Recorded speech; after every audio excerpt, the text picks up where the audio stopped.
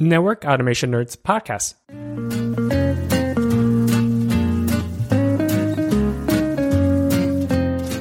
Hey guys, Eric here. Before we start, I just want to let you guys know this episode was recorded back in November of 2021, and Jason will make some reference to the charity projects he was doing at that time. If you're interested, you could still make contribution to the same charities Jason mentioned in the show. The links will be in the show notes. Now, back to the show. Hello, and welcome to Network Automation Nerds podcast, a podcast about network automation, network engineering, Python, and a whole lot of technology topics. I'm your host, Eric Cho. Today on the show, we'll be talking to Jason Gulley, technical evangelist, author, speaker, philanthropist, founder, and host of Meadow DevOps. He's also known as the godfather of network automation. I know he's embarrassed by that title, and that's why I said it. We should all blame Sylvia. But anyways, he is. So no further introduction required besides that title. Welcome to the show, Jason. Thank you so much for having me. I'm super excited because I know we've been going back and forth and talking and tweeting, and I've never been able to actually get you on camera to talk with you. So this works out really well. Oh, likewise, man. Likewise. I've been following your work, and what stood out the most about you, Jason, besides all the accomplishments, right? They're all grand and obviously speaks for themselves. But what speaks to me the most was your bias for action, your positive attitude. And I think part of that comes from you being an avid reader, should I say. You know, it seems like you are. So you read a lot, you learn a lot about other people's experience and apply to your own life. So today I was thinking maybe we could do something different. Since you've been sharing a lot of your experience on other podcasts, I don't want to repeat those. I want to do something different about you recommending some of the books. I've always wondered what's on people's book list, and I think yours would be super interesting to do so. And so that's what we're going to do today. We're going to have Jason recommend a few non-technical or technical books, and we could all take something away from, kind of peek into his brain a little bit and see what makes him tick and what makes him be able to set the right mindset and positive attitude. Yeah, you know what? It's so funny. I think I do listen to a lot of audiobooks as well. So it's not just reading books, but when we're pressed with time, we're driving everywhere and doing things like that. Audiobooks has become kind of my new passion and hobby. And they were running a sale on Audible. I can't remember what it was. It was like 24 credits. You get 24 books for like a flat fee, and you have like a year to use them or something like that, or 2 years to use them. And then you can actually download the book and own the book after. You're essentially buying 24 books up front. Right. So I'm doing this. I started going through 3 or 4. I did the trials and stuff. I'm like, all right, I got to figure out which ones I really like and which ones would be good to listen to. And what was funny is what first started me on this, I mentioned it. I have a good friend named Jim Cook, who's the guy who got me into networking and all these other things and helped me kind of down that path and journey. Right. And one of the things he gave me was a CD of a gentleman named Earl Nightingale, and he was one of the original Tony Robbins kind of motivational type speakers, and he did one called Lead the Field. Okay. If I have any advice for anybody out there, if you want to look in the mirror and evaluate yourself on how well you're doing, or what you can do better to progress and do different things and learn, it would be listen to Lead the Field. Because when I listen to that, there are times where I'm like, I'm not probably doing all that I should be. And then there's like, I'm doing pretty good. But it was one of these amazing audiobooks that just really does set your mind for success. And I just absolutely love it. So Lead the Field is probably my absolute favorite audiobook. I'm sure it was an audio tape and stuff like that transversed into 50 different things and eventually became an Audible book. But that would be one that I would say definitely check out, would be Lead the Field by Earl Nightingale. Another one that I started reading on, and it was actually, there's a Stephen Covey who makes one called Seven Habits of Highly Effective People, right? Yep. Successful people. Yep. There's another one, but what led me to that one, which was funny, was there's another one that he did called 7 Habits of Highly Successful Families. Oh, okay. So that must have been like a follow-on to his first successful book. It was a follow-on. Right. But I was listening to that and just how to. I mean, I have my daughter's going to be 7, my son's 3.5, And I'm trying to find a nice way to just, make sure that we all stay communicating and connected, because that's the biggest thing in this day and age is communication. And in the day of the life of tablets and phones and games and all this, we want to make sure that we're kind of here, And right. I listened to that book. It was only like 3.5 hours, and it was incredible. So then I went back and I got the highly effective leaders, I think it was one of the ones I was looking at, and then highly effective people. There's probably like a bunch 10 of them, dude. Oh my god, exactly. But they're great. So I started listening to that, and then one that I love, Tim Ferriss. And if you're familiar with Tim Ferriss, yes. He has all the 4-hour stuff, 4-hour everything, 4-hour body, 4-hour work week, 4-hour That's chef. Right. 4-hour chef was probably one of my favorites, and the reason being is it gives you a lot of insight into how to do different things. Like the 80-20 rule, the minimally effective dose, and how to learn a new language and do all these different things, but then also teaches you how to be a Michelin star chef using a Ziploc bag and a sink at a hotel to cook salmon and eggs and stuff. And you're like, right. What? But it's just one of those things where, when you listen to that and listen to the 4-hour work week and things of that nature, it gives you the idea of, how do I become the most efficient me? I still have no idea, but I think I'm slowly learning on how to do as much as I can with the minimal amount of draining myself, because I think that was one of the biggest things I used to run into was burnout, because you're doing so many things, and you got to keep your noggin straight and your mental health in good shape so you can continue to grow and help and scale and help folks, Dude, so Jason, I was so excited in getting into, your book list and all of that. I forgot that some of our listeners they probably heard who you are, but they may not, and they may have just read about your quick bio on the Cisco, website or whatnot. But, sure. Before we get into all of that, and I still want to pick your brain about, all the books and the mindsets. But before we get into that, can you tell us just a little bit about who you are, what you do at Cisco, and kind of your path toward network engineering? And I assure you, it's a very interesting one. And it's I was so excited to hear about your story at the rental place and all that. But what point this to that episode, right? It's Art of Network Engineering. I was part of that recording. But here we'll just do like a little overview of who you are, what you do, and all that. Perfect. Yeah, I guess I'll start by saying now you know that I have children. So I'm a father. Yes. I'm a father and a husband, which is an amazing thing. I mean, I was just looking at a picture that showed up on Time Hop on Facebook today of our wedding photo from 12 years ago now. And I'm just like, 12 years ago? I mean, not much has changed. I mean, I had a little bit more up here. But Me too. But yeah, right. And I guess I could blame it on the kids that's gone, but it's probably not it. It's either genetics or the fact that I went for these things back here that took most of my life. But no, the thing is, so I'm a technical evangelist at Cisco, which really what that means is I am fortunate and blessed to talk to customers all over the world about the different technologies that we use, as well as I build training content and curriculum for not only our field, but our partners to enable them on our technology. Mm-hmm. So I get to see all kinds of really cool stuff and what's coming out and talk to customers about how it fits in their environment and how we can help better align the technology to their use cases. So that's my day job. In addition to that, as you know, I'm a Cisco Press author. As you mentioned, I focus a lot on trying to give back to the community. So through books and my blog, there's one, and shouts out back to you for sending me this one. I cannot wait to read this. I need to up my Python game, and this is definitely going to be one of the ways that I do that. And the other thing is I'm doing classes with Pearson and O'Reilly now. So I'm doing the ENRC class, and it looks like I'm picking up the EN Core class as well.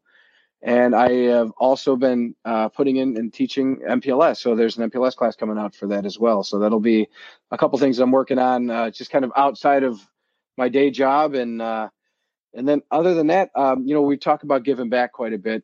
Yep. I'm going to plug this because hopefully everybody will see this before the 18th of November. Absolutely. So I'm doing something called the annual Sleep Out through Covenant House. And what that is a program through Covenant House, which is a giant company that is dedicated to help homeless youth. Okay. And I'm sleeping out. And a lot of the folks at Cisco do this every year. And this is probably, I think, my 4th or 5th year involved somehow. If we couldn't sleep out, we donate or we do whatever we can. So we're actually sleeping outside. And it's pretty cold now out here by me in Chicagoland area. So for it's sure. pretty cold. But you sleep outside. And the idea is to raise awareness for homeless youth. And while they get to sleep inside in the Covenant House, we sleep outside and send this link out to try to raise funds and awareness for homeless youth. Mm-hmm. And everything we do through Cisco gets matched 100%, up to $25,000 per person for Cisco, which is really cool. So I'm doing that November 18th. You can check that out on my Twitter and LinkedIn and things, Facebook and things of that nature.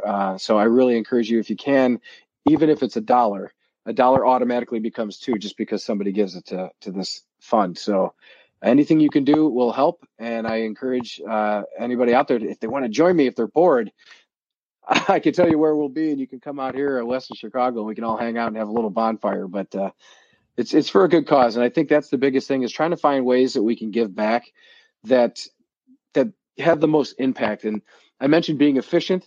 Right. I'm trying to figure out ways I can be efficient in helping people as much as I possibly can as well. And trying to do it not to my detriment either, right? Like, it used to be like, I'm so tired because I was teaching class, or I was doing something for work, and then I stayed up for the maintenance window, or I donated some time here and I'm just drained. I'm finding ways to get the most impact. And I don't consider myself to have a brand or anything like that. I am just me. Right. But I do whatever I can to leverage anybody who will listen to help other folks. So if it's through a book giveaway, if it's through sleeping out for homelessness, or, coaching or mentoring, whatever it is, that's my jam. That's cool, Jason. I mean, so this episode will not probably air in time, but we'll definitely put a link out before that time. Right after this recording, we'll put a link out. We'll advertise on social, and people could also follow you on Twitter. And we'll put link out in the show notes as well. So you will continue to do these kind of activities that you continue to encourage people to do so, I imagine. We'll be back after a quick break. Hi, I'm Espree Devora. I created Women in Tech so listeners could walk away feeling, if she can do it, so can I. I do not have an inclination if I will succeed at this, but I have nothing that will hold me back. It's not anything new that women are here. It's new that we're hearing our stories. I'm afraid of doing, but I'm too curious not to do it. You have a lot more power than you probably think you do. You got this. Subscribe to Women in Tech wherever you get your podcasts.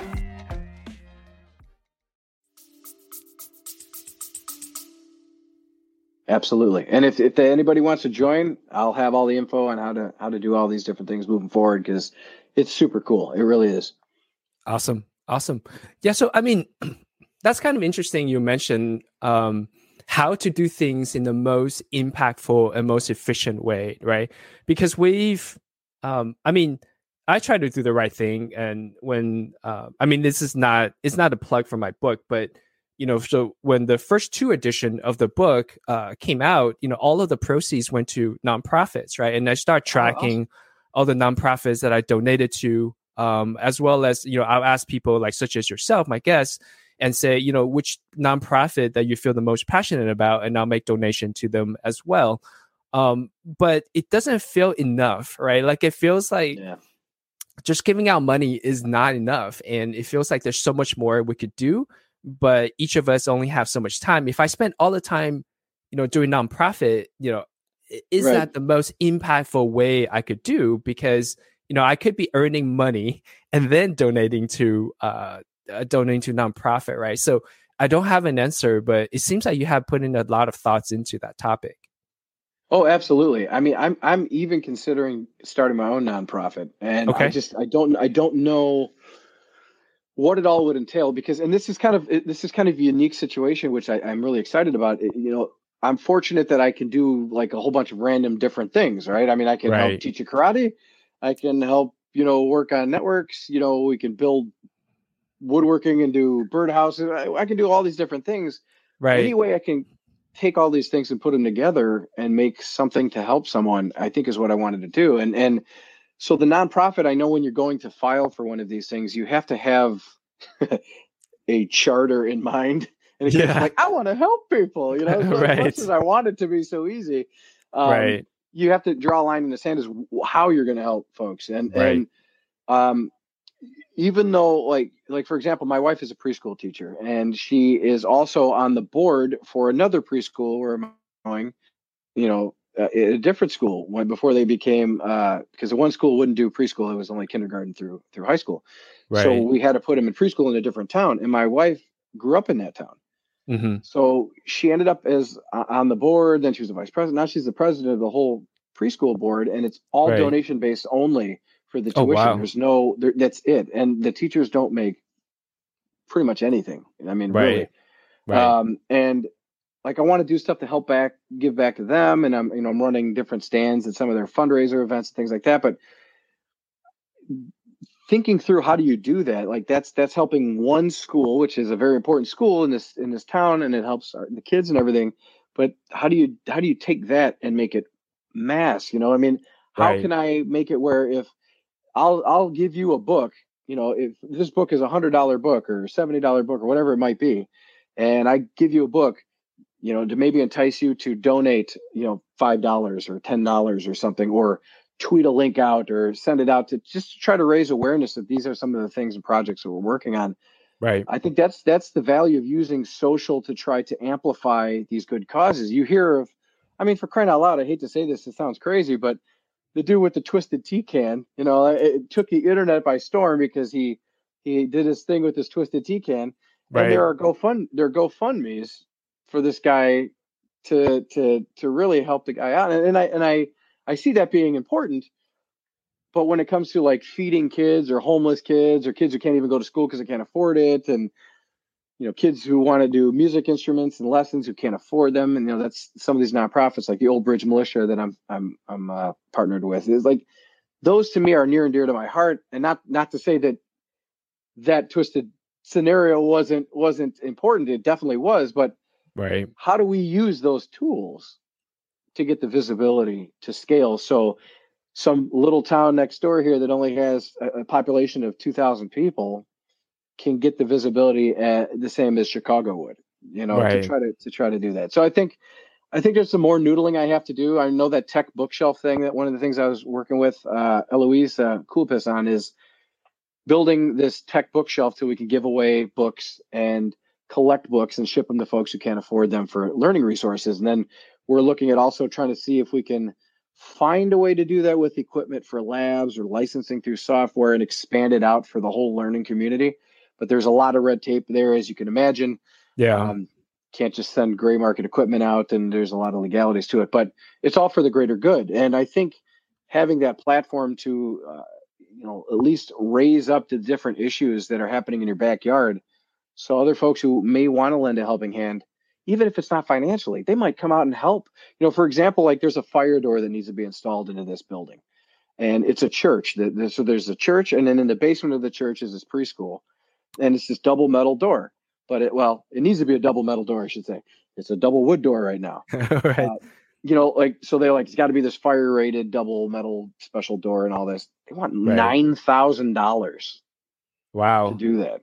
Wow. And that's pretty much the salary of the teacher. Right. To put it into perspective, to do a door. Right. And I'm like, oh my gosh, how do we got to find a way to be better at this? I mean, yeah. How do we do this? So there might be somebody out there who knows how to do that, or might just be like, what? It's strange you say that, because I've got 2 of those doors in my garage. And I'm like, what? It's just the most random things, but those things pay off. Those long shots pay off. So it doesn't hurt to talk about it, I guess is my point. Right. For sure. So, I mean, like you said, right? Like just because you have good intention doesn't translate automatically to good results. I mean, case in point would be one laptop per child, right? I remember looking at that, and I remember buying a few laptops, but execution wise, it's, I mean, there are many good articles written about why did the movement stop, or why was it not as successful as it could be. But the bottom line is there's certainly red tapes they have to go through, and execution is just as important as good intention. So, right. I don't have an answer to that, but it's so interesting that you brought up, just exposure and just putting yourself out there, putting that intention out there and attract like-minded people. It's like The Secret, right? The book. It's another book that we could talk about. It's like The Secret. You put your intention out there and now you're becoming more aware and attract like-minded people to your tribe. I mean, obviously I haven't done as much in this area as you have, but I'd be interested in, kind of tying that back into your book recommendation of, for example, putting your intention out there. How do you stay positive through all these adversities, so to speak? Or how do you stay still motivated, through maybe, nobody has that metal door, right? Like, what do you do then? Yeah. And, it's so funny. It's like, and I think that, like, when you mentioned bringing other folks together and involving them in the issues at hand, I think if we can figure out how to do this think tank style, we have a lot of folks in this industry who are brilliant, and they all know somebody else who knows 10 other people who may also be brilliant in their own perspective, right. So if you're talking about this and we can maybe make a community where we can say, hey, look, I mean, that might be it. It might be like Metal DevOps might be donating money to figure out how to, put in a steel door so the kids can stay safe in case of a fire, Right. I mean, there's so many things out there that I think you can do. And I think to your point, when you're listening to books and trying to stay positive, because I mean, let's be real here. A lot of times there's no. Right. The answer is no on a lot of things. For all the things that do work, there are a lot of things that do not come through and that do not work and aren't approved or, it gets swept away and it's an idea that just dies on the vine. And I think the more at-bats you have and the more you talk about certain things, the more certain things will stick to the wall and then come to fruition. And I think that that's true of pretty much anything. I mean, think about how inventors do it. They don't just stop after one. I think it was called Heinz 57 because it was like the 57th recipe or something like that, or WD-40. WD-40, I think, was also the 40th recipe of how they made WD-40. And that was literally what it was, water dispellant 40 or something like that. So when I think of these things, that gives me hope. And I'm a naturally positive kind of vibey kind of person who likes helping as much as I can, like in any way, right? I'm the kind of guy there, but like, all right, you can't stop and help fix everybody's tire because you'll never get to work, or they might steal your car or some random stuff like, that you hear all the time. But I'm the one who always wants to help in any way I can. If I have the ability to me, it just seems like you should and have to help. And I think that's just the way I was raised. Mm-hmm. And when you look back at all the times you needed somebody to lift you up or give you a hand, I'm pretty sure that there's quite a few, and you can't remember every single one of them. So I just stopped trying, and I just say, look, as long as I'm good and doing the best I can to help folks and make their dreams come true and make everybody happy and get home safe at the end of the day, whatever it may be, then I'm better for it that day and that night and on to the next day. So it sounds corny, but I grew up with nothing. I mean, I literally had absolutely nothing. We were evicted constantly. We had no money. We grew up in some of the worst conditions outside of Chicago. Mm-hmm. We were involved in things that we probably shouldn't have been in as kids, hotshot teenagers and stuff like that. Right. And, you think about all these things and where we're at today and, everything has changed, but at the same time, it's just, everything is now more, you're on 24 hours a day, no matter whether you want to be or not. Right. And I think instead of trying to fake it, which would be exhausting, mm-hmm. just be you and do whatever you can. And if you can do something to help, maybe it wouldn't hurt. What goes around comes around. Yeah, definitely. So I remember, I think it goes back to the execution again, right? Like it goes back into everybody has good intention, but good intention doesn't work. In fact, this is actually one of my first impression of Jeff Bezos. So when I was employed at Amazon, and the first all hands, I was very excited. I was just there looking forward to sitting at the edge of my seat. And I remember Amazon was back then was small enough to fit into the Fifth Avenue Theater. And I look at my seat, and when Mr. Bezos came up, and the first thing he did he said was good intention doesn't work. So, that kind of piques the curiosity of everybody in the audience. And right. So then the question is, what works, right? So what he said was systems work. A execution plan works. So, when you get paged at 3 a.m. in the morning, your intention is to fix something, right? Whatever was broke, but you're tired. You can't think straight. So you're bound to take some shortcuts, and you don't have all the information with you if you don't have a plan. So it's really come down to planning and think ahead of time, like you said, right? You explore all the options. Some of them don't pan out, but some of them would. So what are some of the things that you think about when I say execution? What are some of the books? What are some of the concepts that helped you in your execution of these either nonprofits or studying for CCIE or just trying to achieve your goals, basically? It's so funny you say that. So I'm going to open my Audible app so I can actually read some of these, so I don't totally botch the titles. But one of the things, there was a book that I read, and it's buried in my closet, and I don't have it right now. Like you mentioned, like for studying, even for certifications, there was a book that somebody wrote, and it was a non-technical guide to your CCIE. What you have to know about studying for your CCIE, non-technical. It was like a personal guide to dealing with family. I think the gentleman's name was Vivek. Don't quote me on that, but I'm pretty confident that's what it was. Stuff like that to help you prepare your own mindset and things of that nature. And when you start talking about books, like this one, I just learned about this book today. I'm not even kidding you, just downloaded this book today. Haven't even read it. It's called The Fifth Discipline. Okay. And I've never even heard of it. And the idea, I just hit play, so hopefully it doesn't play in here. It's literally about deconstructing systems and how systems work and how you can make execution plans and reconstruct. And I just found it so fascinating because I'm building education and training. And actually my manager, Tyler, was the one who referred it to me. And I was like, wow, that's amazing. So I'm going to listen to that. So that was one. And then there's another one that actually is a really good one that I've been reading. It's the 5 Levels of Leadership. Okay. By John Maxwell. If you haven't seen that one, it's another really good one. And for the folks out there who are going to laugh at me, I don't care. I have to put this one out there. There was one out there called The Perfect Day to Boss Up. Okay. I haven't heard of that one.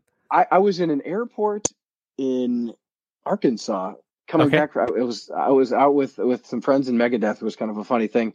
And I was out there in Arkansas in the middle of this little airport. And there was this bookstore, like a little Hudson News kind of thing. And I walked in, there was this book, and it's a guy named Rick Ross, who's a rapper. Okay. And he was on there, and he's on the cover, and it says The Perfect Day to Boss Up. And I'm like, oh, let me look at that. I listened to this guy's music. I'm like, all right, yeah. So I'm reading it, and I'm like, and it looked like a really good motivational book about being an entrepreneur. So I'm like, I like that book. I'm not going to buy it here because it's in paper copy, and I don't have time for that. Right. But I will download it on Audible right now. Nice. So I downloaded that, and it was a really good book. There is a little bit of cursing in it, which I'm fully used to. Right. You may not be, so maybe there's growing up in the tough neighborhood of Chicago. I'm sure you heard it all. You should have seen my dad. He was from Chicago in the Navy. Yeah, he's the other one I think is probably I'm not gonna lie to you, the best book that I read it and listened to it about execution was called Atomic Habits. Yes. You haven't heard of Atomic Habits? I love that book, and even down to something that you would think has nothing to do with anything. Right. I ripped apart this entire office. You can't see it there was stuff everywhere. I had all these different desks and things, and it was like you could barely even walk through here because of the different computers and video endpoints and Raspberry Pi this and switches and stuff everywhere, right?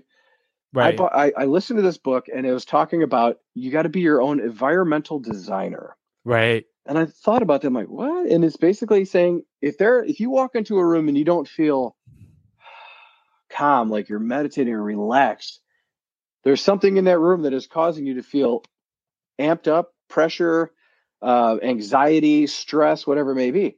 For me, I noticed that every time I come in this room, or I did anyway, there was all these unfinished projects everywhere. I mean, from the Raspberry Pi, we'll probably jokingly get into this too. Like I tried to build this RetroPie like 8 times, man. I got the system on there. I can't get not one single game to work on that thing. I've tried everything. I've read everything. I've I don't know if there's a fault. I don't know what it is. And I'm over here like, man, and I look at that and there's all this stuff and then like, that's not done. And I had 2 desks at the time and they gave them to me from an old Cisco office. So they were like real nice desks made of this kind of stuff, right? These are from Cisco. And but they took up the whole office. And then because I had 2 desks, I had 2 full desks, right? Of just stuff. And it was just stressing me out. I literally, while listening to this book, ripped every single thing out of this entire room. And I am not kidding. Oh, wow. Everything. And I got pictures somewhere. And my buddy did this thing on his wall where he puts all this like reclaimed wood up on the wall. And it just looks so beautiful, you know? And I'm like, it's so relaxing to just look at that, you know? And I'm like, I'm doing that. So I did. He gave me all this wood. He came over and helped me. And we put all this reclaimed wood on this wall. And then I hung up a 55-inch Teams board, WebEx Teams board. And it just looks so clean. I'm like, it's just like, ooh, that looks good, you know?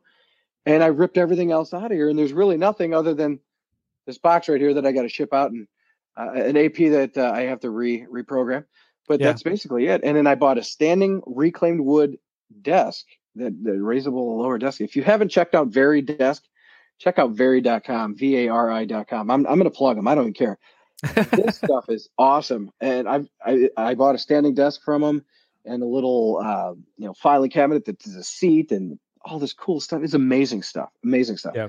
But it looks great. And it's just so, you walk in and you're just like, oh man. And now it's so crazy. This office, even though I spend 90% of my time in this room, is the room that I go to when I need to chill out. Yeah.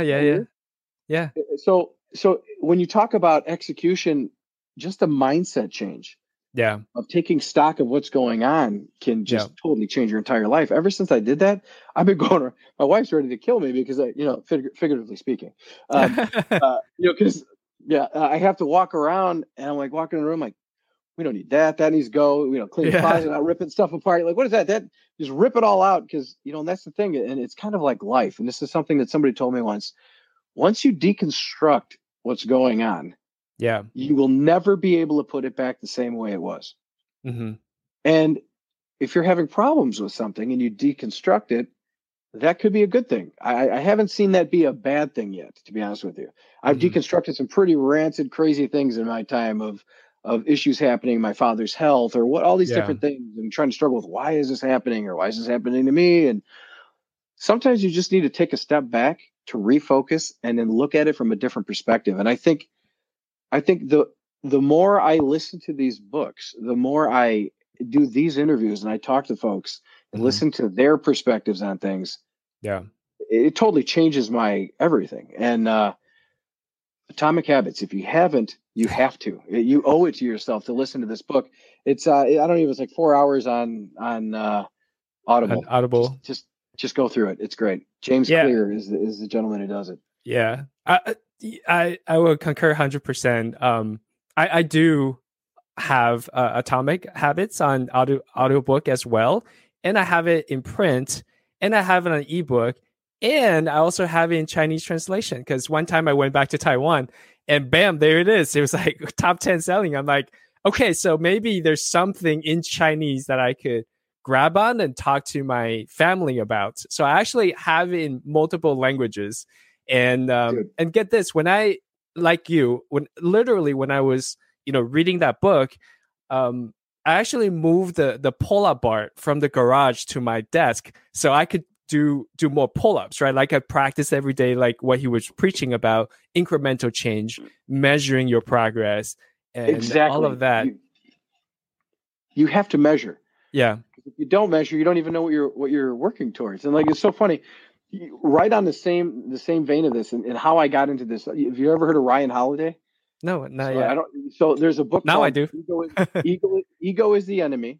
Okay. And that was what I was just doing, was unlocking my phone so I could read you these names. I wasn't zoning out. Nice. Ego is the Enemy is one that I absolutely, truly love. And another one called The Obstacle is the Way. He has a bunch of books, but the only way I heard about him, was Tim Ferriss was talking about him on one of his podcasts. Yeah. So was it the Titans book? Like the habits? That's another one. Yeah. So I got that one too. That one's called The Tribe of Mentors. And then there's another one called or was it? Yeah, it was like Habits of the Titans or something like that. Right. Exactly. Tools of Titans. Tools of Titans. So I have that in my thing, but I have not read that yet. Tools of Titans. And because that book is like 700 pages. It's like a 17-hour ebook, I think it was. Yeah, Tribe of Mentors is 18. Oh wow. Yeah, they're really long. But you don't look at it. You just, every time you're driving somewhere, it's like there's 30 minutes gone, there's 50 minutes gone. It just goes by so fast when you listen to audiobooks. And for me, I think I can retain it a lot better because I've always been, and that was my struggle. Laugh at me now, right here. This guy who can't stand reading is writing books. It's like, what are you doing? You know what I mean? Right. But I couldn't stand reading. I still am. I'm a slow reader. For some reason, that's just not my preferred method of listening and seeing and doing. That's it for me. And then that from all the video instruction that we do and all the different students we have out there, obviously it's an important method of learning for a lot of folks. And when I realized that was my jam, I was talking about how I was forced to read books in junior high and high school. Yeah. And I'm like, books that I would like, I'm not saying that they're not bad books, like Where the Red Fern Grows and things of that nature, right? But it's just, they didn't interest me, none of these things. Like, it's like, here, guess what? You're going to read a 900-page book on how to sew fabric together and make a quilt. Right. If I'm not a quilting type person, that's going to be a very difficult read for me. It's like, if I'm not traveling, reading a road atlas, which if you're not familiar with that is, it's a book of maps. Because sometimes I haven't seen one of those in a long time. But it would be like dry reading, and I cannot. You can throw it at my forehead 50 times, it will not absorb it. And I think between that and some of these books and how we listen and absorb information nowadays, we didn't have this. Right. I wish we had this 20 years ago. I mean, oh my gosh, if we had this 20 years ago, I mean, can you imagine what the world would look like today?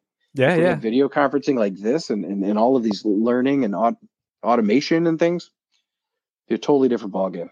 I would constantly tell my children. I mean, it's one of those bits where, you tell, hey, when I was your age, I walked, 10 miles in the snow to school, right? Which is not true. I grew up in Southern California, but barefoot. Uphill both ways, right? For sure, right? And I was carrying 100-pound books, but yeah, you're right. So today there are different medium, YouTube videos, podcasts. The resources just out there. It's just amazing, as far as just multiple ways to learn. So I think you mentioned a very interesting point. Is obviously the format doesn't really matter. It's the knowledge that is crucial. And everybody learns a little differently. That's actually one of my pet peeves is just to learn how people learn. Learning how to learn is actually a skill by itself, and it's always very interesting to me. Even more so now that I have kids, right? So I imagine your daughter would be, "Hey, Daddy, who's Tim Ferriss? Why do I always constantly hear about him during our commute?" She constantly asks me about because we'll be driving to karate or something, and it's like an hour drive each way, and I'll put on something. I've been listening to the 5 Levels and the 7 Habits and those lately. So she's just like, "What's he talking about?" So then I would pause it and I'll explain some scenario that she's going through, and try to put it into perspective for her. And it most of the time she goes, "Oh, okay, that makes sense," and it resonates. But the funny thing is, it's like, when you said it's a skill to learn how others learn, right? That is so accurate. And I don't even consider myself an educator, but I guess I am in a way. But when you think about that, coming from my wife being an actual teacher, right? She's an educator, but you're an educator too, man. I'm an edutainer, I guess, right? I like that. It's one of those things where you're like, if you really know what makes someone tick, you can tweak your approach. Right. And I mean, if somebody wants to share information, this is the other thing I think is so cool about that, right? You could take up all of your experiences, all of my experiences, all of this person's experiences, all of that knowledge that they have. You will never, even if you have, you just will never be able to get it out either in paper, video, or you'll never get it out exactly the way you have it inside. It's just not possible, right? I mean, you can, not all of it anyway. I mean, maybe a condensed version of some things, but everybody has their own unique experiences. and how you learned and how you teach. You have to draw from these resources, but you have to do it in a mindset of, how can this person, ingest what it is I'm telling them. And what's cool about that is because we've gone through it, you've gone through it, other educators have gone through it. They know that based on doing that, the little section here is the most important for me to show you. Just explain it and show it to you live, pow. Right. And by doing that, you cut out all of the trial and error that you went through, right? It was valuable for you because you needed to go through that from an experience perspective. Right. But if you can take out all the trial and error for somebody getting new experience with programmability, automation, whatever the topic is, automation, what have you, and you could just take out all the daunting pieces that scare folks away and just be like, do this, try it this way. And you can see positive reactions and results from that. Why would you not want to just, it's almost like, I don't want to say Cliff Notes version, right? But it's a concentrated version of what you went through. Right. So you can help them learn as fast and most efficiently as possible without wasting their time and making them feel bad and dumb at the same time, right? I mean, I went through so many things, smashing my head against a wall, trying to figure out why frame relay isn't working, to find out, I'm doing all these things. And in reality was the frame relay switch I was using that I had no control over was actually incorrectly configured. Right. The encapsulation is wrong on the other end. On the other end, or the Delphi mapping is wrong, right? You're going through all this stuff, right? And you're beating your head against like, why it doesn't work? And you're blaming yourself. So that's hitting your confidence. Right. Where if I can say instead of that, wouldn't it have been awesome if I said, all you would have had to do is this debug, and you would have been able to see the frame relay Delphi's coming in off from the service provider switch, or the frame relay switch, and you'd be like, oh, so those are not matching the documentation. Right. You could have been like 5 minutes. And then you can continue on your path of learning. Now, I'm not saying take away every negative experience and having the bumps and bruises of going through it and doing that. Right. I'm saying there's a niche there. There's a space, especially, and this is one of the things that I focus on when I'm trying to do these books and all this other stuff is getting folks started. Yep. Once you get started, you can do whatever you want. Right. But if you have turmoil getting started, what are you going to do? Yeah. Not get started. That's exactly what you're going to do. That's what everybody does. If I can ease you into getting started and say, look, here's something you did and here's the outcome. You real quickly built this thing, or you did something in Cisco DNA Center and you automated, so whatever it may be, whatever it is you're doing. And I can get you to that outcome to show you that it is attainable. Yeah. Then you go through the bumps and bruises, and at least there's an outcome that you're going to be able to get to that will be a positive one, right? And I think that was one of the things that I struggled with for all those years studying was that, and probably why it took me so long to get the CCIE and some of the stuff was that, back then there weren't a lot of books like we have now. There weren't, a lot of these online resources, and you just had to trust that the provider you're going through that would give you this information would be accurate. You can't trust anybody. You have to trust yourself. And I think if you can get armed with the skill set to be able to get right to the root cause, right to the answer, and I think that would help you with tools on how to find the correct answer, which is very beneficial for moving forward. But also, it makes you excited to want to keep learning, and that's all it is, right? I mean, life is school. Life is all school. That's it. Life is learning until you're not here anymore. And then you'll do whatever you're going to do and probably still be learning, right? It's a forever learning cycle. I don't like it that it has to be painful all the time, right? It doesn't have to be so abrasive. And I've been to classes, I've taken classes, I've seen classes delivered, I've read books, I've done so many things in this space. When you see some of these things being delivered, you're like, you watch the light extinguish in somebody's eyes. You're like, that person's never coming back. I mean, so why don't we just say, hey, let's take an extra 5, or if not, sidebar, I'm going to help you out. We're going to get you until that moment of clarity, until that click, until those light bulbs kick on. And I think the more, and that's always my That's my journey. That's what I do. I mean, when folks reach out to me on LinkedIn, Twitter, all these things, I'm like, they ask me these questions, and I try to legitimately help them the best I can. Right. If it's something like, hey, how do I get a job at Cisco? Cisco.com/go/careers. Very straightforward. Apply. I can't apply for you.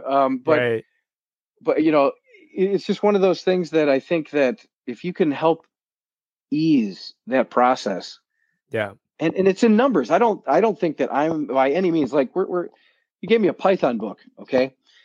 I don't consider myself a Python wizard in any way, shape, or form. I'm very much looking forward to reading this book. You know what I mean? And then you're always learning, and it takes, I talk about this all the time, and I know you've heard it and we've talked about this, right? Community. Yep. It takes a community. You can be the stubborn person to do it all on your own. And yes, you will still be hopefully potentially successful, whether you do it on your own or not. But why suffer? Why not share the knowledge, and why not have a support group to help you where you realize that, oops, I screwed up that code myself as well. And somebody out there, I'm sure there's going to be a million hits on this thing telling me why I couldn't get that RetroPie working, right? But whatever it may be, but that's the thing. In the end, I want it working, right? Yeah. If somebody would say, like, have you tried this, this, and this? And I'm like, no, and I try it and it works. I'm going to be happy that somebody told me how to get that working. Why? Because I want to play games with my daughter. Right. I want to build something and play games with my kids and have something we can do together. So the outcome, the ends don't have, necessarily always have to justify the means, but you really want to make sure it aligns with the outcome you're trying to get to. And I don't know anybody who says, hey man, I want you to just make this the most drab, boring, paperwork driven, lecture intensive class. Nobody I've ever heard. I mean, so I think there's a lot to unpack from what you just said there. And I think James Clear touched on this as well in his book, was about decision fatigue, right? So, when you talk about a beginner, whether they're new to automation, whether new to any other subject, CCIE, for example, the beginning is always very difficult because you have to learn A, B, C, and D. You heard about Git, you heard about CI/CD, you heard about Python, you heard about programmability, API, you name it. And there's all these other things, but each of us only have a certain amount of attention before we get really tired. Anybody have also? We have like this. I would call failure budget, right? We could only fail so much before we just lie on our bed and just give up. Yeah, so we have a certain failure budget.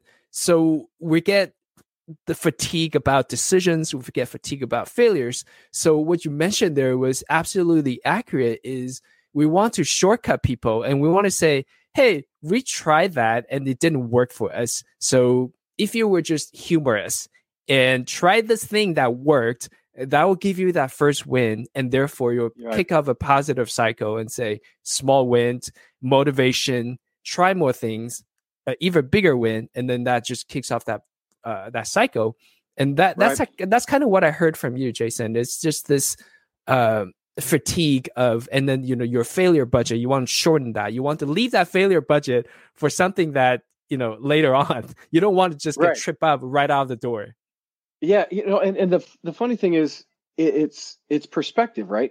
So it's all about what you focus on. And for example, when you're learning a new thing, and I still, like, again, I say this in every interview I've ever been at, I still don't consider myself an expert in all these things, but I have the ability to help other folks, and I'm going to use it, right, to do that for them. But at the same time, if you focus on what you don't know when you're starting, you are doomed. Right? Like if you go into like, I'm going to go get my CCIE. I have never done anything before with Cisco networking. And then you look at all the vast stuff that's covered under CCIE. You're looking at all the things you don't know. And you immediately just put this rain cloud over your head and this huge daunting thing. Right? And it doesn't have to be that way. It needs to be like, hey, check this out. I figured out how to build a Raspberry Pi in the first place. That alone was a win. You know what I mean? Right. Oh, hey, at least I got the power on. It's on. Oh, yep.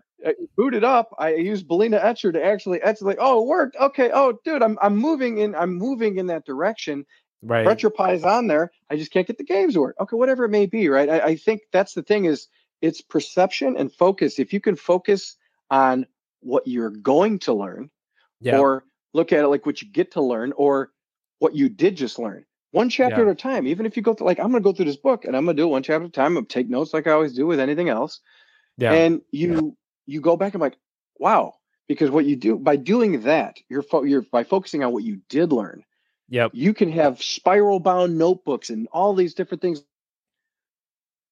I learned all that. I can do that. I literally went through all the time to go through and learn that.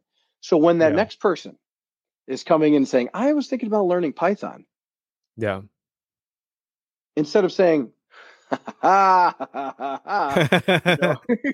here's this huge book. Right. They're like, oh, dude, check it out. I did too. Did you know you could just start here with this little sliver of thing and then boom, boom, boom. Next thing you know, hello world. Right. Right. Why hello world exists. Right. Yeah.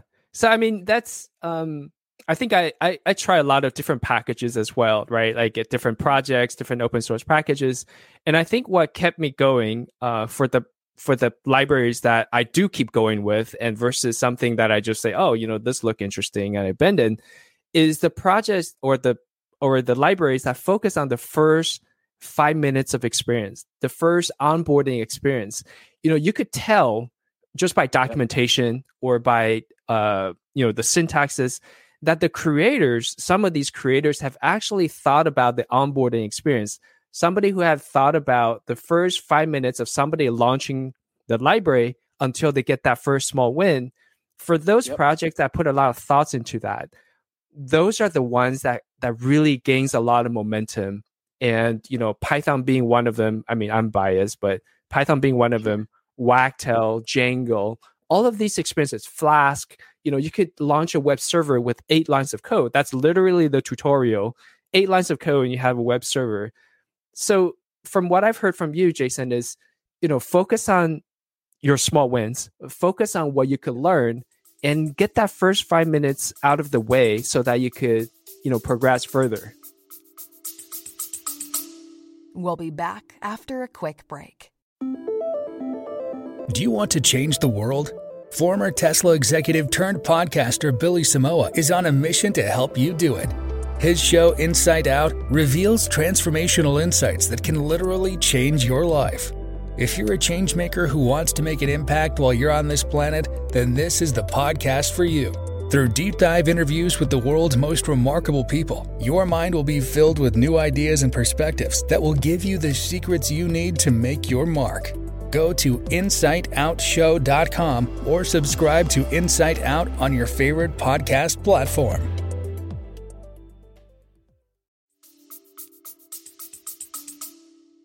Yeah, exactly. And then even adding to that, see if you can take what you're learning and map it to something that you truly want to do.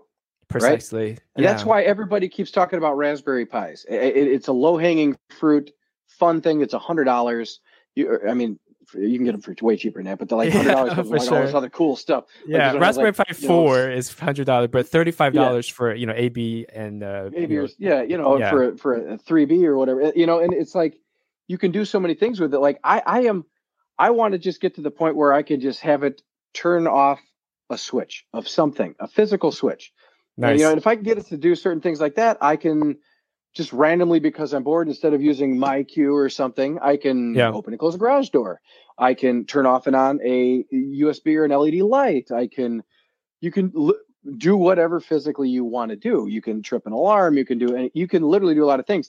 And the reason I want to do that, and this is a funny thing that I'm trying to do, is I have a Honeywell device called a Lyric, and they are these little devices that are wireless, and they are water sensors. If they detect water, there's 2 metal contacts in the bottom. If it detects water, it'll alert. Or you can plug in this line that you can run, I think, up to like 30 something feet. And if it's just 2 wires in there, if they get wet, they short out. If that line shorts out anywhere, it will trip and send emails and beep and text messages and all this other stuff. Nice. Well, it's supposed to anyway. It's supposed to work. Most of the time, sadly, sorry on that one, Honeywell. It just hasn't been working. They've just been failing. There's been a lot of issues with it. But if I can have a Raspberry Pi that says if you trip these two things, it will do whatever I want. I can have that Raspberry Pi up off the ground, so it will never get wet and destroyed.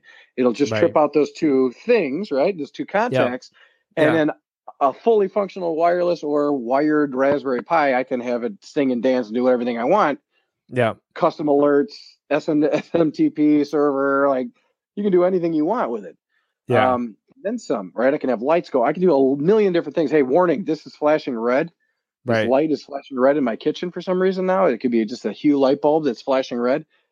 There's a problem. There's a problem. I need to go look, so it's just find something that you can use it for, a use case that you'll like and enjoy, and then try to find little ways to make that happen, because you'll be surprised. You're like, not only am I learning, I'm getting value out of this day one.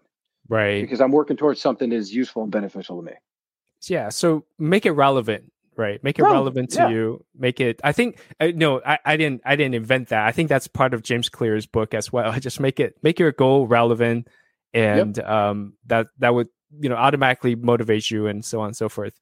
I mean, something that I kind of picked up in our conversation, but I wasn't sure if that's what you meant as well, was focus on the process, right? So I think that's something that, that's in the book Atomic Habit as well, is you want to focus on the process rather than, you want to have goals, but you don't want to make the goals an end all be all. You want to focus on the process so that you can make incremental gains. You focus on, putting on the shoes. That's what the example he gave. Instead of running 10 miles, you want to focus on putting on the shoes. You want to make a ritual of, maybe just putting out the running clothes right next to your bed, so that you make it easy. You focus on the process, and then, you make incremental gains. And before you know it, you reach your first goal.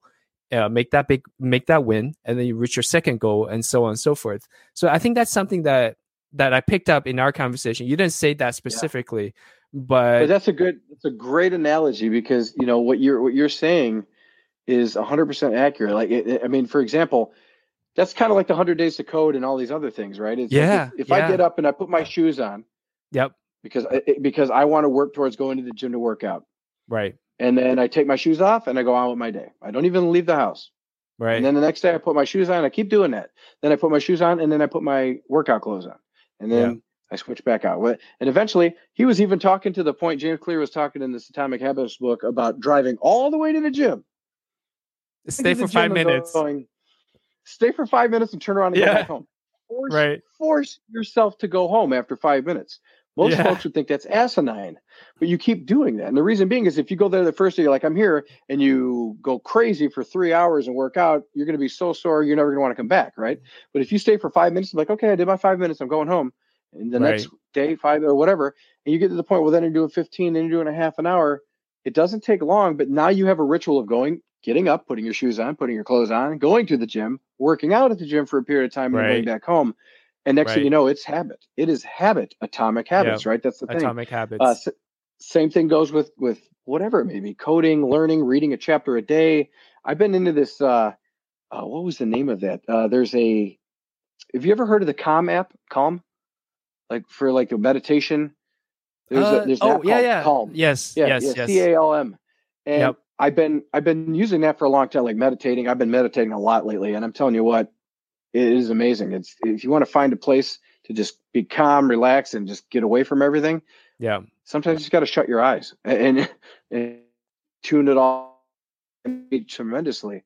But the reason I bring that up is in that app, there's a whole bunch of different like things where there's quotes, there's like relaxation videos of just like soothing water, or somebody like cutting up like kinetic sand, or just different things to move your attention to this and not on everything else that's driving you mad, right? And that's the whole idea, is that it's all perception, it's all focus. If you focus on, I have to read all these books, and I have to go for the certification, and my deadline's this date, oh my gosh, it becomes a chore. Versus I live in a world where I get to wake up, talk about the coolest freaking technology. I get to help folks learn technology. I get to play with these things. And I get paid for it too. Like, wait, what? If you just switch instead of saying, oh, I got to work today, I get to work today. Yeah. There's a lot of folks out there who don't get to work today, right? Who don't have that ability, right? And it just changes perception. And I mentioned this before, and I mentioned it again. I've been doing a gratitude journal. I mean, I'm telling you, that has changed my life. Write down every day 3 things that are good, 3 things that you want to, expect to hope or want to happen today. Yeah. 2 words of affirmation of what I am, whatever. I am happy, I am excited, or I'm strong, or I'm healthy, or whatever it may be. 3 things that went well today, and then 2 things that could have went better. I got that again from Tim Ferriss on one of his podcasts talking about this book. I think Tim should call us if he wants to sponsor our show. I just need to email him. I emailed him one day, and I messaged him on Facebook, and he responded to me. And I was severely overweight. This was a few years back before I had all the health things and the vegan stuff and all of that. I was just overweight, and I couldn't figure out what it was, right? And, with my parents being diabetic, mom passing from it, my dad's pretty close in the same boat. I don't want to go down that same path, right? So I messaged him because I read The 4-Hour Body and The 4-Hour Chef, and it talks about the 4-hour diet, like your slow carb diet. You're eating lean proteins and vegetables and cutting out all the starches and the fats and the sugars and all that. And I emailed him. I think I lost like 40 pounds or something. Oh, wow. I messaged him on Facebook. I'm like, I'm so thankful, man. Thank you for doing this. I appreciate it because it really helped me out a lot. And yada, yada. And he replied back to me and said, I've known folks who have lost over 200 pounds just doing that. Wow. Right? And he said, good luck, kind of keep it up type thing. And I'm like, wow, Tim Ferriss responded to me. Yeah. Like, that's crazy. Yeah, but because he did, this might sound petty. I don't really mean to make it sound petty, but because he did respond to me, that encouraged me. Sure. To like, wow, he really does care. Right. So what did I do? Picked up the book. Yeah. Right. I listened to the rest of his podcast. Listen to all these different things. It's like, when you give back to someone and you acknowledge it doesn't take a second to acknowledge somebody. Right. And I love hearing people's journey. I love hearing about, if this didn't work out, why it didn't work out, maybe different things I can do to kind of help and encourage them. But I learn every single time I talk to somebody. Every time. Teaching classes, I ask what worked, what didn't work, what they want to change, and the feedback, or what could have been done better, or whatever. What topic wasn't covered. And you get all this information back, and you're like, wow, I didn't think of it that way. So I tweak you tune and tweak how you deliver to make it better for the next round, Right. And I think anytime you can do that in life, and you can just kind of get your own stock of what's going on as far as your journey. And I learned early on from a good friend of mine, Anthony Sequeira. I'm going to plug him. He's a good friend of mine. And he said, you have to be brutally honest with yourself.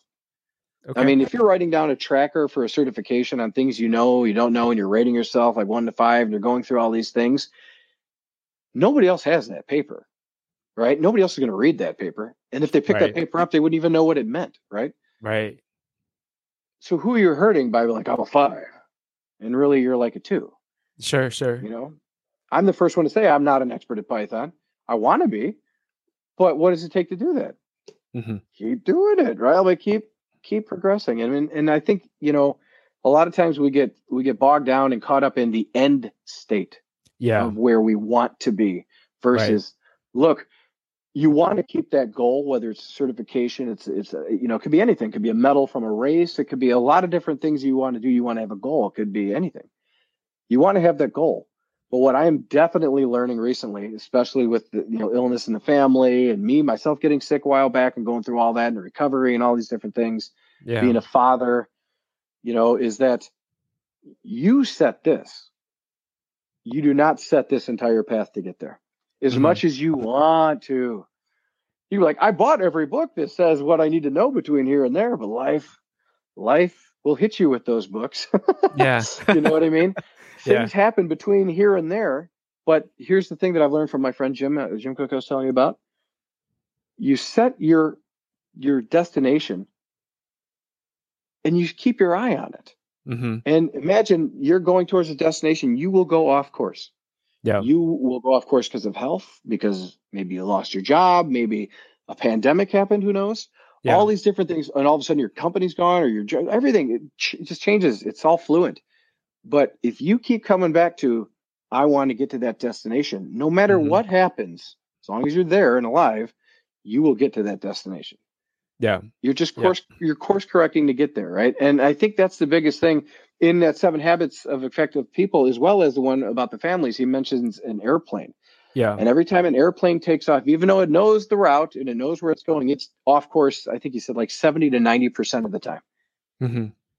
Even though it's going towards it, it's constantly having to correct. Even if it's not manual, it's constantly having from wind variations and other traffic and things like that. It knows where it's going. It's still working on getting there.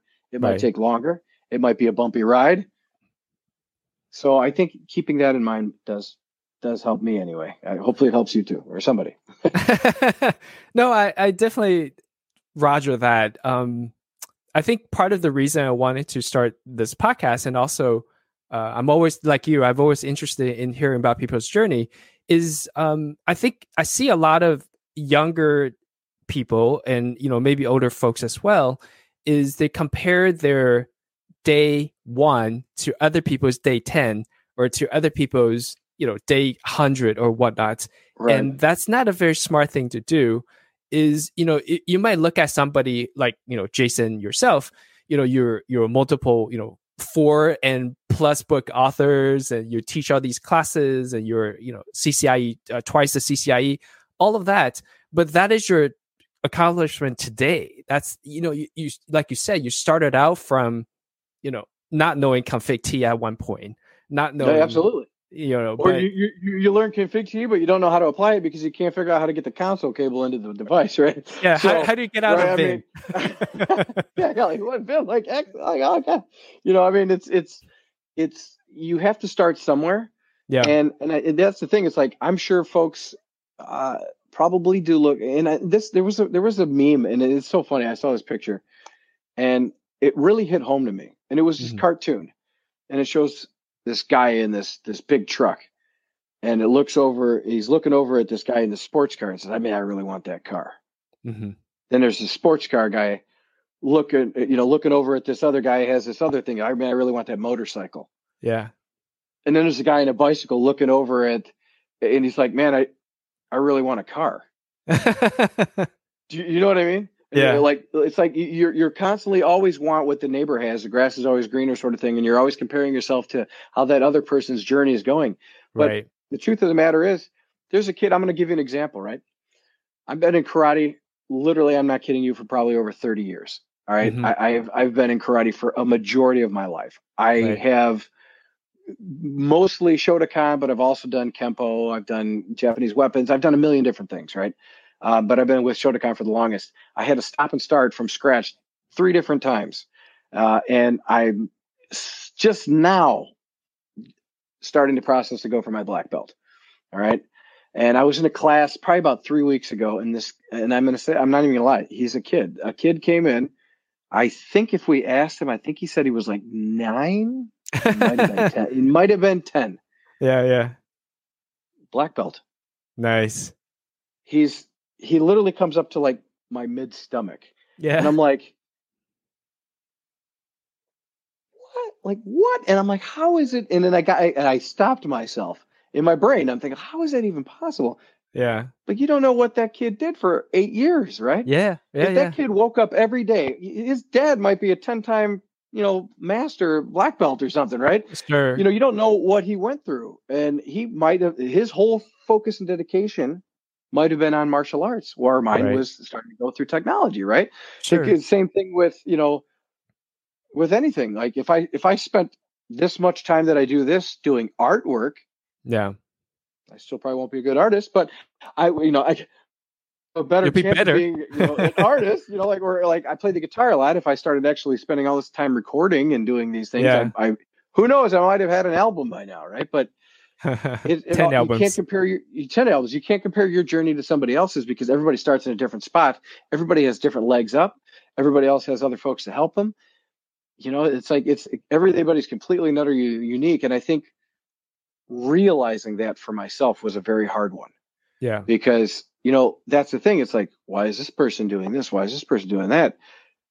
Who cares? There was a comment that Michael Phelps made. They were talking about when he was racing somebody in one of the Olympics, probably, two Olympics or so ago, right? There was a conversation about the guy kept popping his head out and looking at what the other swimmer was doing. Yeah. Well, yeah, you lost. Why? Because how much time did you waste trying to focus on this other person that if you would have kept your head down and kept going, you might have won. You know what I mean? That gold medal.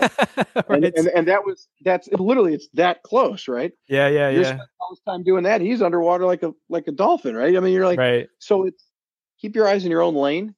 Yeah. It's always good to ask for help. And anybody who is worth listening to from a help perspective, will always encourage you on that. They won't say, well, blah, blah. If they put up any kind of fight to share information with you, or they make it like, well, it's like some big ordeal to share information or help you on your journey, then they are not being forthcoming, and they're probably not the person you want to listen to anyway. Yeah. Well, that's very true. I think that's probably a good point to end our podcast. I mean, we could go on for another few hours, but yes, we've been on for a while. I'm so sorry. Yeah. No. This is great. This is great. I wanted to ask you, Jason, where can people follow you? Where can people get in touch or follow you on the various channels or whatnot? So I have, for those of you on YouTube, you could see the metaldevops.com. We'll put the link in show notes. We have Jason's Twitter. And is there any other place that you'd like to share so people could get in touch with you? Yeah. So I'm Jason _Gooley on Twitter and Instagram. Connect with me on LinkedIn. I'm really good about LinkedIn. I'm on there 24 hours a day. It feels like anyway. The other thing is techbookshelf.com is coming. There's no website there. I need to put a placeholder up, and that's going to be to build that all out. There is a Tech Bookshelf Facebook page. And then one of the things I'm starting, it still hasn't gotten off the ground, which is part of this that contest that I did a while back, is the Network Developer. So there's a YouTube channel called The Network Developer, and it's got the picture of that little funny sticker, the Godfather sticker, thanks to Sylvia on that one. Nice. Yeah. So that it's just that on there right now. It just as a placeholder. I needed something to put up there to tell folks to follow it. I'm going to start doing things like this, but I would love to have you on as well, and to talk about little mini fun projects to do exactly what we talked about here. Okay. To get started. Awesome. Just get started. Yeah. And let's get it going. I think that'd be the best way to do it. So thank you all so much for having me, and thank you for having me on. Thank you all for listening and to me yammer on again. I appreciate you all, and dude, thank you again. No, thanks, Jason. I mean, I've always known you're a great technical leader, but this time it allows me to actually hear some other side of you. We'll also obviously put links for your Twitter and the Facebook page and all the other technical resources that we've included. I know I'm going to have a busy post-production because I need to look up all these books and put links to them, but I appreciate all the resources you share. Absolutely. Thank you so much. And we got to do this again sometime.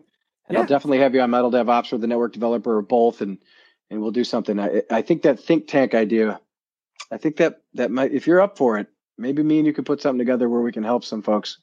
Put some thought around helping the community as a whole. Yeah, for sure.